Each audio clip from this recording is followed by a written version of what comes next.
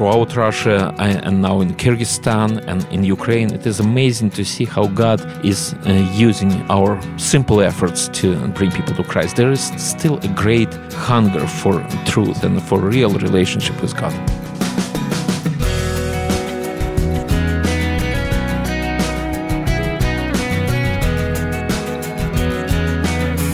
Welcome to this week's edition of First Person. I'm Wayne Shepherd, and our guest today is Viktor Akhtarov, who has an amazing personal story growing up under a communist regime. I'll introduce Viktor to you in just a moment. Before we begin the conversation, please visit our website where you can learn more about our guest and the ministry where he serves Christ, the Far East Broadcasting Company. At firstpersoninterview.com, you'll find informational links, an audio archive where today's program is found, and all previous programs are available as well. And a reminder to use our new smartphone app to listen to and not miss any of our interviews. It's available free in both the Apple and Google Play stores. Look for First Person Interview. Viktor Akhtarov is Director of Russian Ministries for the Far East Broadcasting Company. Born in Ukraine, Viktor's family suffered as believers trying to survive under communism. But that struggle has prepared Viktor for today's ministry. And I began by asking Viktor to tell me his story of growing up in Ukraine. Well, I remember when I was 10 years old and they suggested, I actually was a good student. It's hard to believe, but I was. No, I believe that. And I was one of the first kids in class to be chosen to become a pioneer, a young communist. Yeah, pioneer was the indoctrination of children into communism, right? Yes. Okay. And I came to my father and I said, Dad, what should I do? He said, you can do whatever you want. You're still young. You don't have to take a stand. But, they're atheists. And if you want to be associated with them, for a while, it's going to be fine. I'll still, love you and support you. If you want to take a stand, I'll be with you.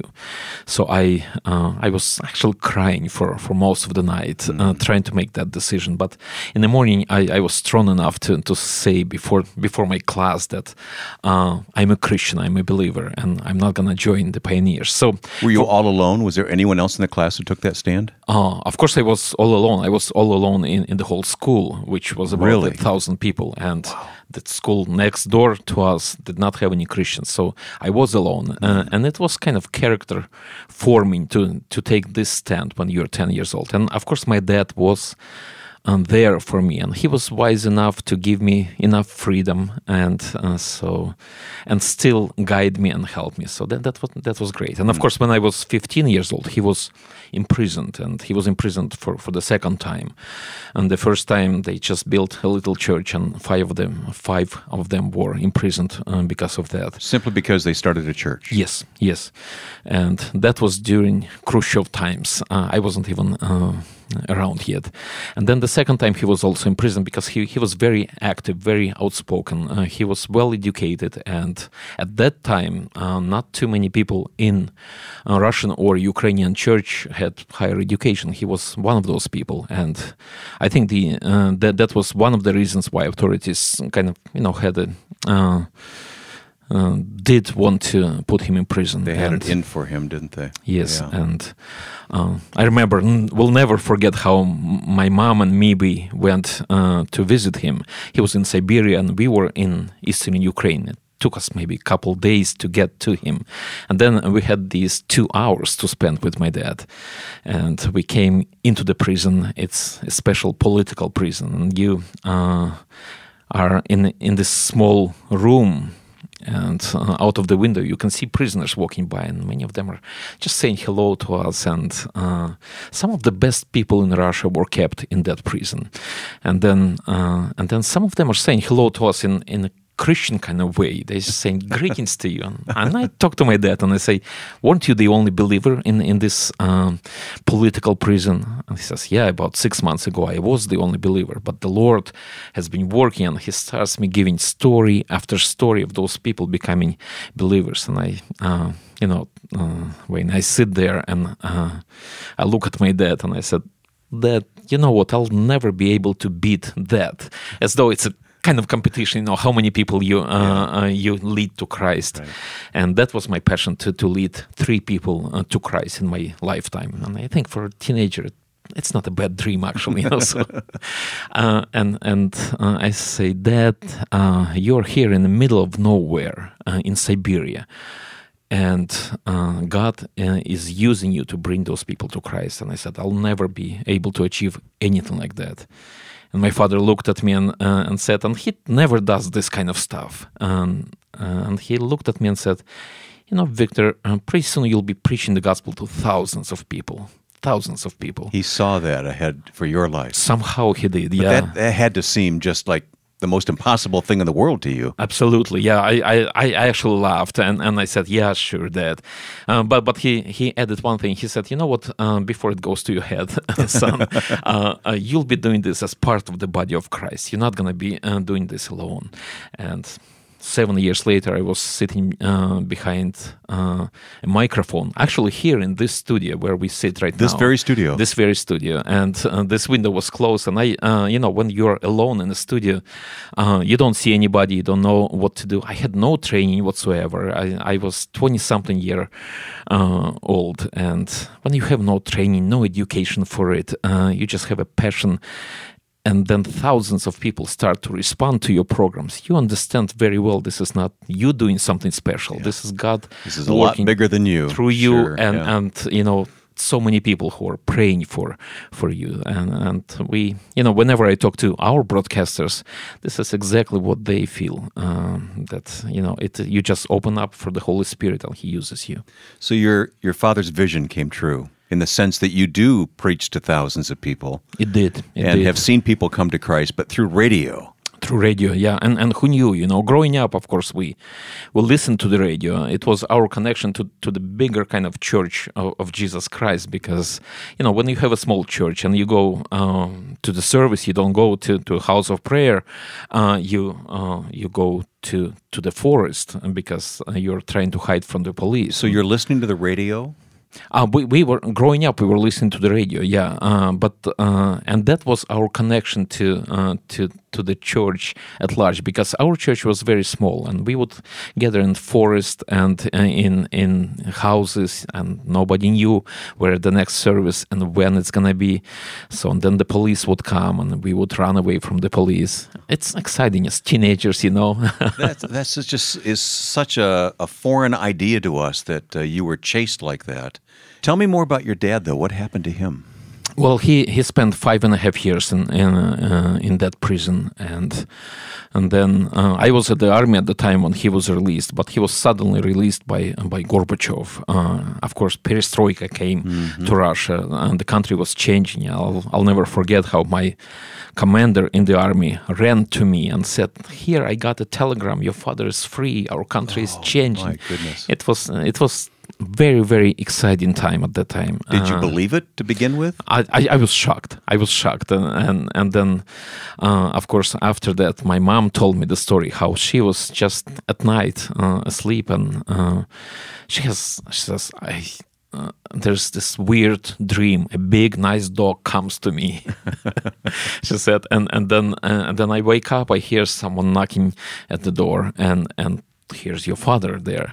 And he traveled from Siberia to Ukraine in his prison clothing. And police knew that all those political prisoners were free, so nobody stopped him.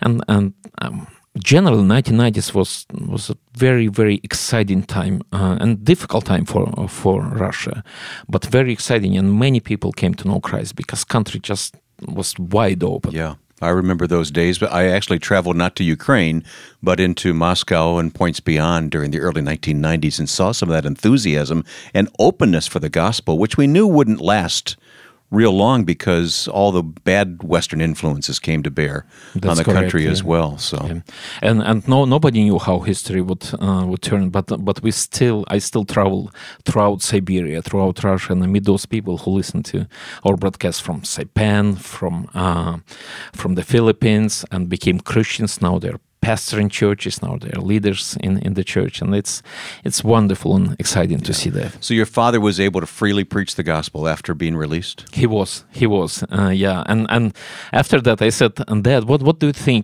Why were you sent? Why God allowed you to be in that prison? And he said, you know what? I would never be able to preach the gospel to so many highly educated people, so influential people who later became, some of them became leaders of their countries, like Estonia, and some of them went to Israel and held high positions there, and they were influenced by my dad, and he said I would never be able to reach so many people like that if not for being in that prison. Yeah, and your father is with the Lord now? He's with the Lord now. Yeah. Somebody the other day just asked me, "Is your father dead?" And I said, "He's probably more alive now. Than we are." Yeah. I've heard that before. Yeah, and then I think that's the case. We are not just saying that this is the reality of our life. Absolutely. You must give thanks to God, though, for those godly parents who held fast during that time. Yeah. Not to say that life was easy, and they had 6 children. My father, when he was not in prison, he was working hard, and when I was sitting next to his bed when he was dying, we had this wonderful long conversation, and I asked him, Dad, what was the most difficult time that you experienced in life? And I thought he would share some of those prison experiences. At times he was locked in a small room where you can just stand and the door is right in front of your face. And he stood there for 8 hours at one time. And he said that people go mad, go crazy in 3 hours because you cannot move, you cannot do anything. And he said, God just gave me his grace to be strong in there. But he said that was not the most difficult time. The most difficult time, he said, when he went to Moscow and the KGB allowed him, he was a scientist, a physicist, and they allowed him to work for several months in one of the best labs in Moscow, in the Soviet Union. And he made several breakthroughs in science in those few months. And then later on they called him in and said, so you want to continue to work here in Moscow, bring your family here, continue to do your research. You have 5 assistants who have PhD degrees in physics, or you can go back to Ukraine. And he said, well, what should I do to stay here in Moscow? That was a passion of his life. And they said, well, just sign this paper. Just you can continue to believe in your God, but you should be a communist if you want to work like that.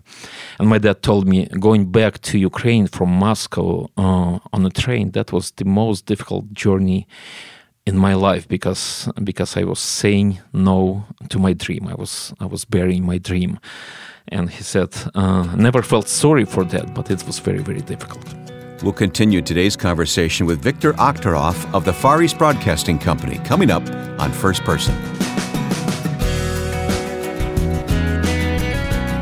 Last year, the Far East Broadcasting Company received over 2 million responses to its broadcasts, reaching people throughout Asia and beyond. And the stories they tell of lives changed by the gospel and the new hope and purpose they have found in Christ is outstanding.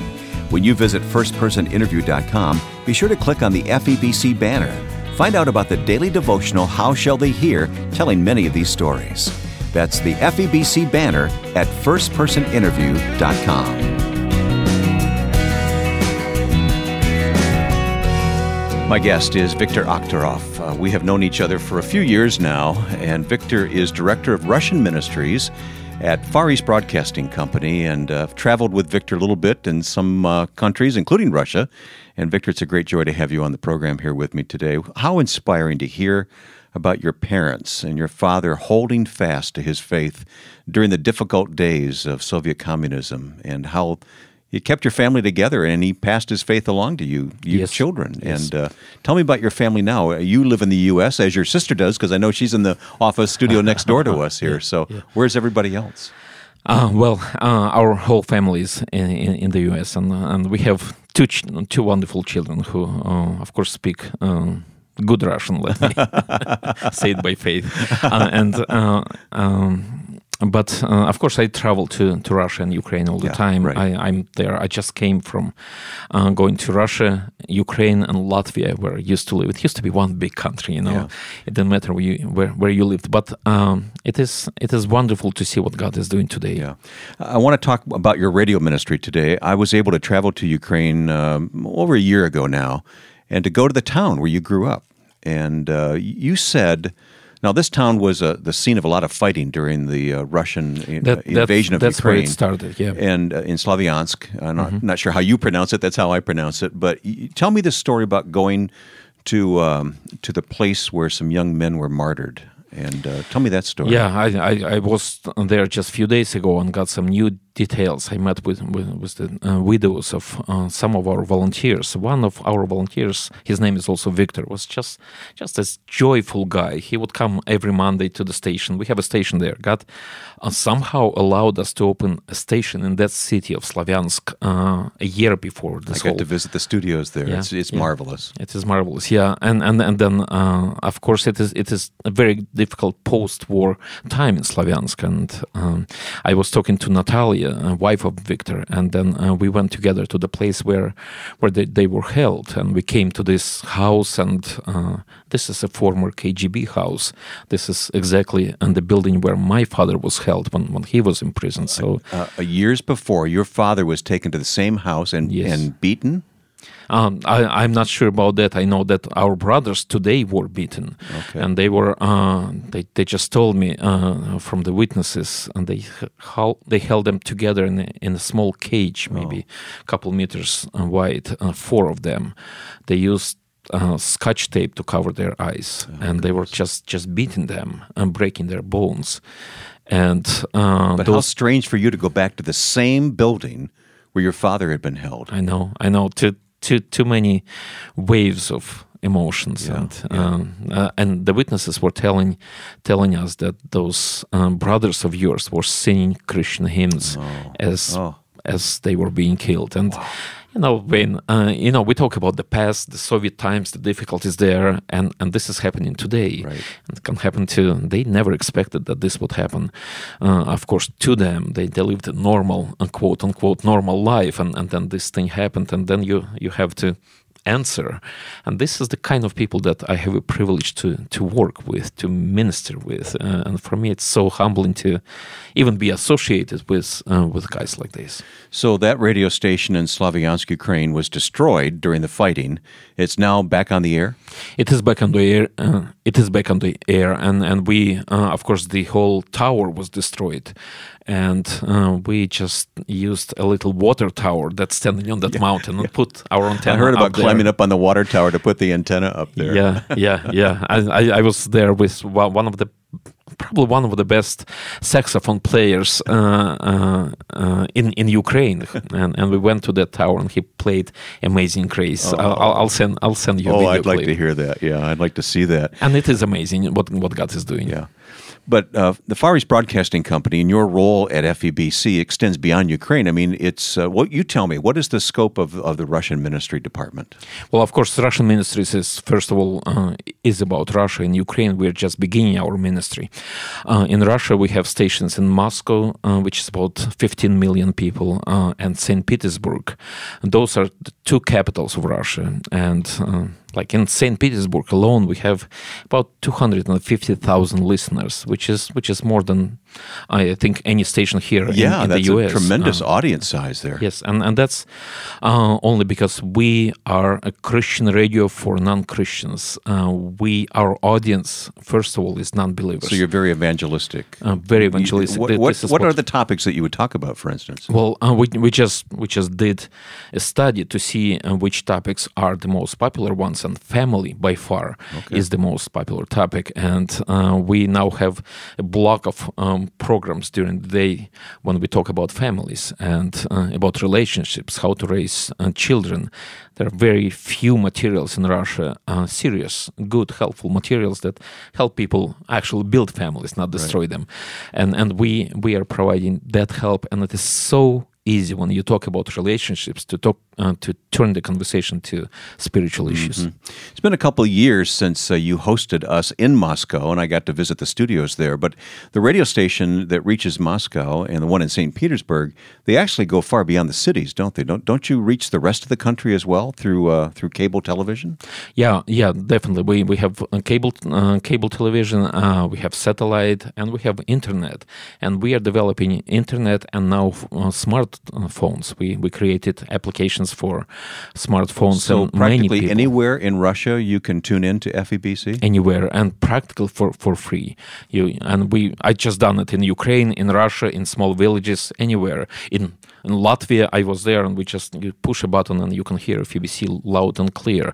And new technologies are bringing us those opportunities, and we are using them as much as possible. I love it. I remember I was talking to Dr. Bowman, who was one of the founders of FEBC, and he said, Victor, during those early days when we started in the 1940s, he said people would come up to me and say, you don't use that devil's box, radio. Right. Radio. And the devil is the prince of the power of the air, the Bible says. There you go, yeah. But in the same way, we are using internet today to reach many young people for Christ. So exciting. And who are the broadcasters involved? Where do you find them? How do you develop them and their talent? Well, of course, when we started, we did not have anybody who would have any kind of experience, and we still don't have that many people who understand media, who understand how radio works.